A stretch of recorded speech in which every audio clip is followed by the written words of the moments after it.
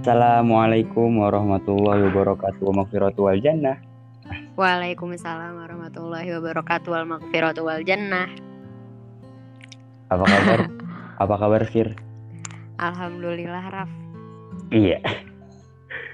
Ya, keempat kalinya apa pelajaran yang bisa diambil? Gue udah dapet. Baca bismillah dulu. Nah. Jangan lupa. Bismillah, ya gue lupa terus.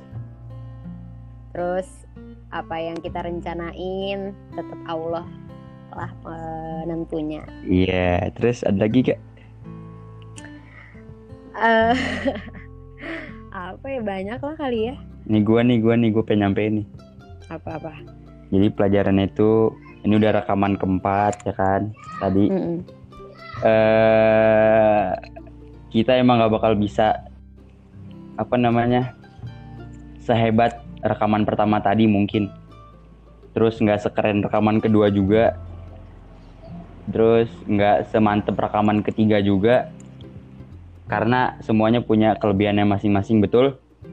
Betul. Ya gitu. Jadi di rekaman keempat ini kita punya warna sendiri gitu. Kepikiran ya lu dari tadi? Hah? Iyalah gua. Kepikiran. Kepikiran lah. Ini kenapa ya? Ya udah gua dapat tuh ilham set asik. Alhamdulillah. Ya gitu. Ya udah, berarti dari ulang lagi nih. Tetap aja yang tadi harus disampaikan. Gimana putus-putus? Yang tadi tetap aja harus disampaikan.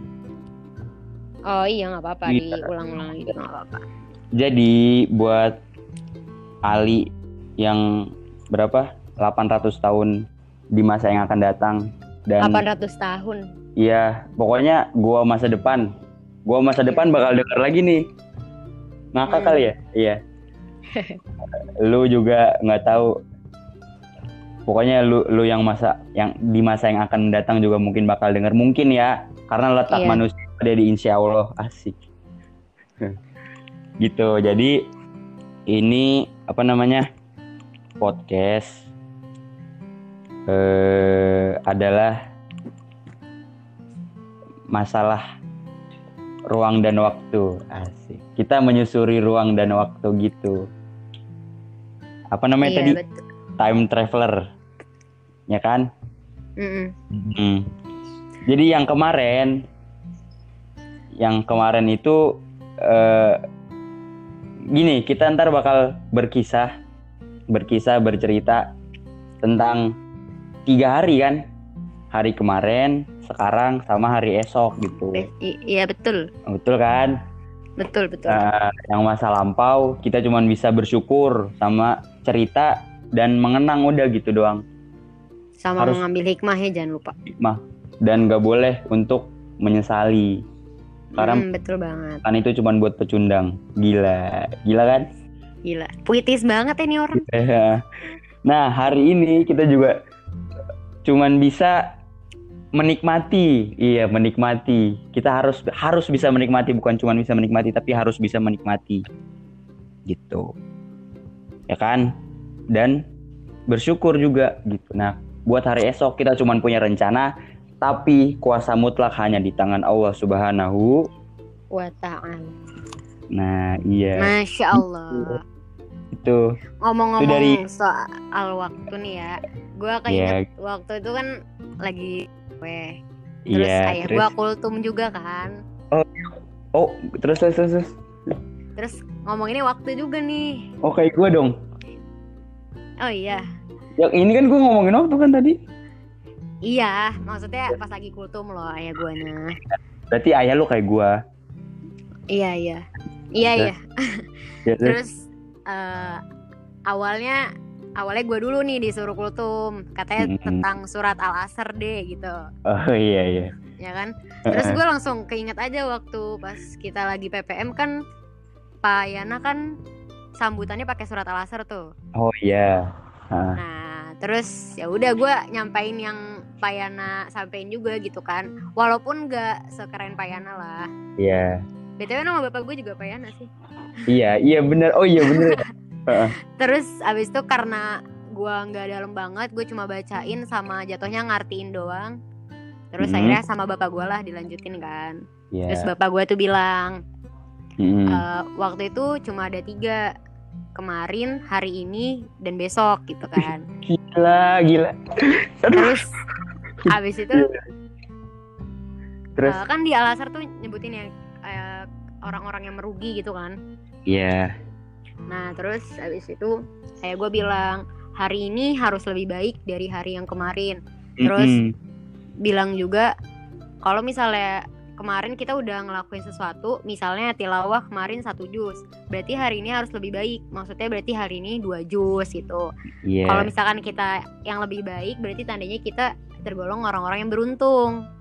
Tapi kalau hari ini sama hari kemarin itu sama aja, berarti kita adalah termasuk orang-orang yang merugi. Nah, kalau hari ini lebih buruk dari hari kemarin, berarti kita termasuk orang-orang yang tersesat gitu. Gila. Ulang. Coba nggak, gue kurang pecah, ulang sekali lagi. Kalau dari yang kalau itu tuh. Kalau hari ini lebih baik dari hari kemarin. Iya.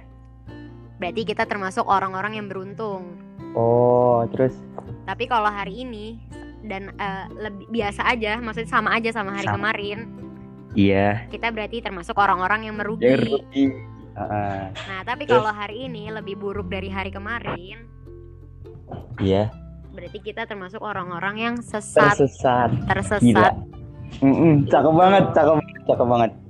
Ini kata ayah gue gitu. Terus ayah gue menanamkan itu pada orang-orang rumah. Jadi semuanya harus hafal. Nah, tadi tuh gue deg-degan gitu. Kenapa? Karena gue lupa apa ya. Gue inget-inget. Lu inget-inget apa nanya lagi? Enggak, gue inget-inget. Jadi selama tadi kita ada jarak apa sih rekamannya kan mati ya guys tadi. Iya. Ya, gue sambil inget-inget apaan ya. Nah, barulah keinget, oh iya bener gitu.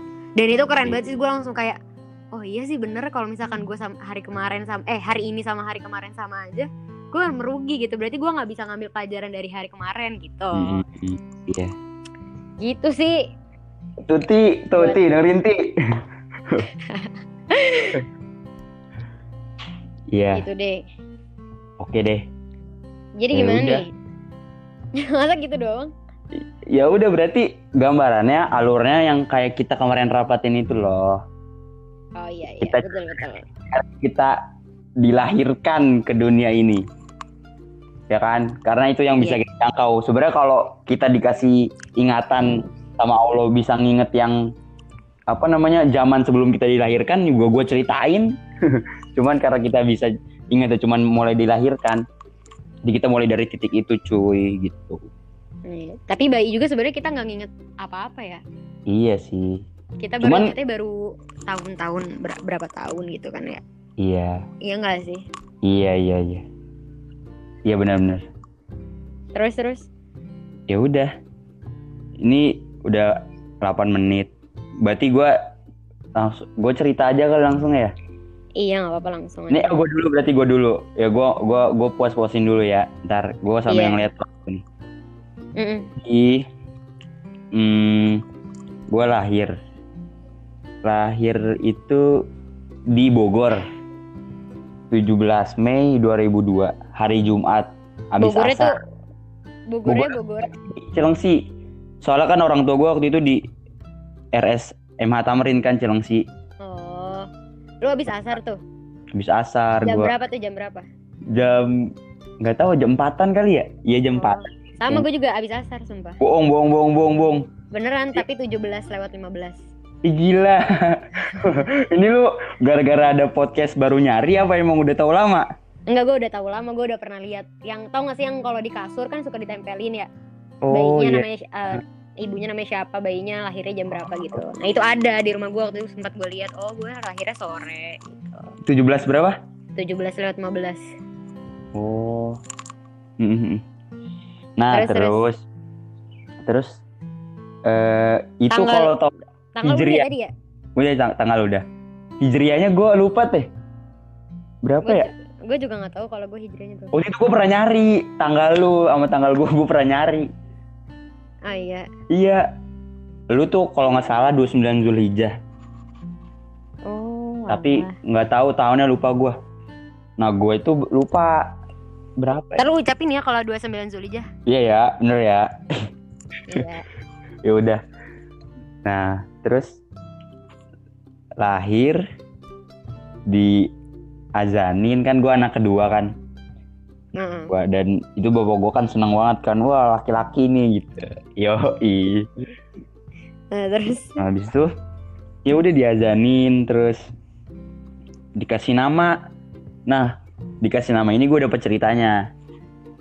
Nama gue itu tadinya bukan mau Ali, bukan Ali Raffi Rafsanjani, enggak. Nama gue tadinya mau apa, tahu nggak lu? Nggak tahu Nih, orang belum cerita. iya, nih gue ceritain ya. Tapi lu jangan ketawa. Iya. Ketawa nggak apa-apa sih. Senang kan responnya. Ya. Gue seneng kok kalau ketawa. Nih, namanya itu adalah Gurun.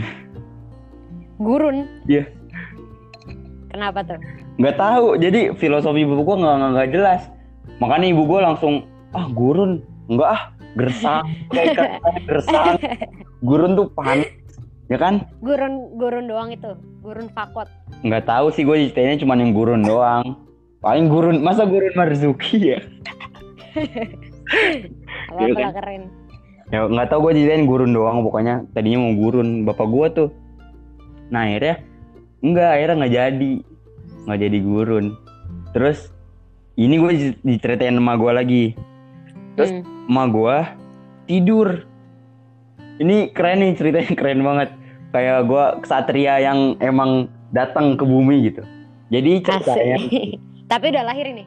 Udah lahir kan, mau ngasih nama. Bisa? Ibu gue tidur, mimpi. Mimpi itu ketemu. Jadi dalam mimpinya itu ada Aki gue. Aki kan bapaknya ibu gue. Aki itu meninggal 2001. Oh berarti gak ketemu ya malah? Enggak, gue lahir 2002 ya kan. Iya. Habis itu dalam mimpinya ada kakak gue, kakak Rafa sama Aki kan. Aki itu. Jadi dalam mimpinya Aki itu ngomong ke kakak gue, ini ntar nama adeknya Ali Raffi Rafsanjani ya gitu. Oh iya, gila ya? Keren banget. Gila kan? Keren kan? Keren banget. Iya keren banget. Nah habis itu ya udah, ibu gua ceritanya kayak gitu. Ternyata ya emang mungkin awalnya ada kepinginan pengen ngasih nama Ali gitu kayaknya mah. Iya. Akhirnya apa namanya? Udah dapat nama itu. Dan terus nih, ini nggak apa-apa ya, lompat dulu nih dari Lightroom, kan ntar alurnya mundur lagi tetap. Iya. Nah, di kelas 6 kelas 6 kalau nggak salah. Itu gua lagi, jadi ibu gua kan dapat rame gitu. Ini cara sholatnya orang Syiah nih kayak gini nih, aneh nih. Udah beda akidah gitu, qomatnya beda ya kan? Iya. Qomatnya beda, azannya udah beda. Nah terus itu sekeluarga rame-rame ngumpul ini nonton YouTube kan, ngeliat keluarga inti doang itu. Iya, keluarga gua berlima berarti itu. Iya. Bener-bener buka komputer terus lihat cara sholatnya orang Syiah gitu, ya kan? Nah, ya, habis itu aneh deh, pokoknya dia imamnya dalam lubang gitu. Jadi ntar kita cerita lagi. Terus macam-macam pokoknya. Nah pas lagi ada sholat idnya itu yang ngeliatin imamnya dia dalam lubang, itu di belakang imamnya itu ada tokoh ini, Rafsanjani ini. Jadi Rafsanjani ini nama Raja Iran. Oh. Iya gitu. Jadi nama Raja Iran Perdana Menteri apa ya pokoknya itu deh, pimpinan. Terkenal, pasti tahu sih orang waktu itu. Tahu kan lu yang habis gue sambut terus kata Ustadz Ajit, Ali Akbar Rafsanjani gitu, tahu kan? Iya. Ya itu sama pernah denger. Di Iran. Nah dia itu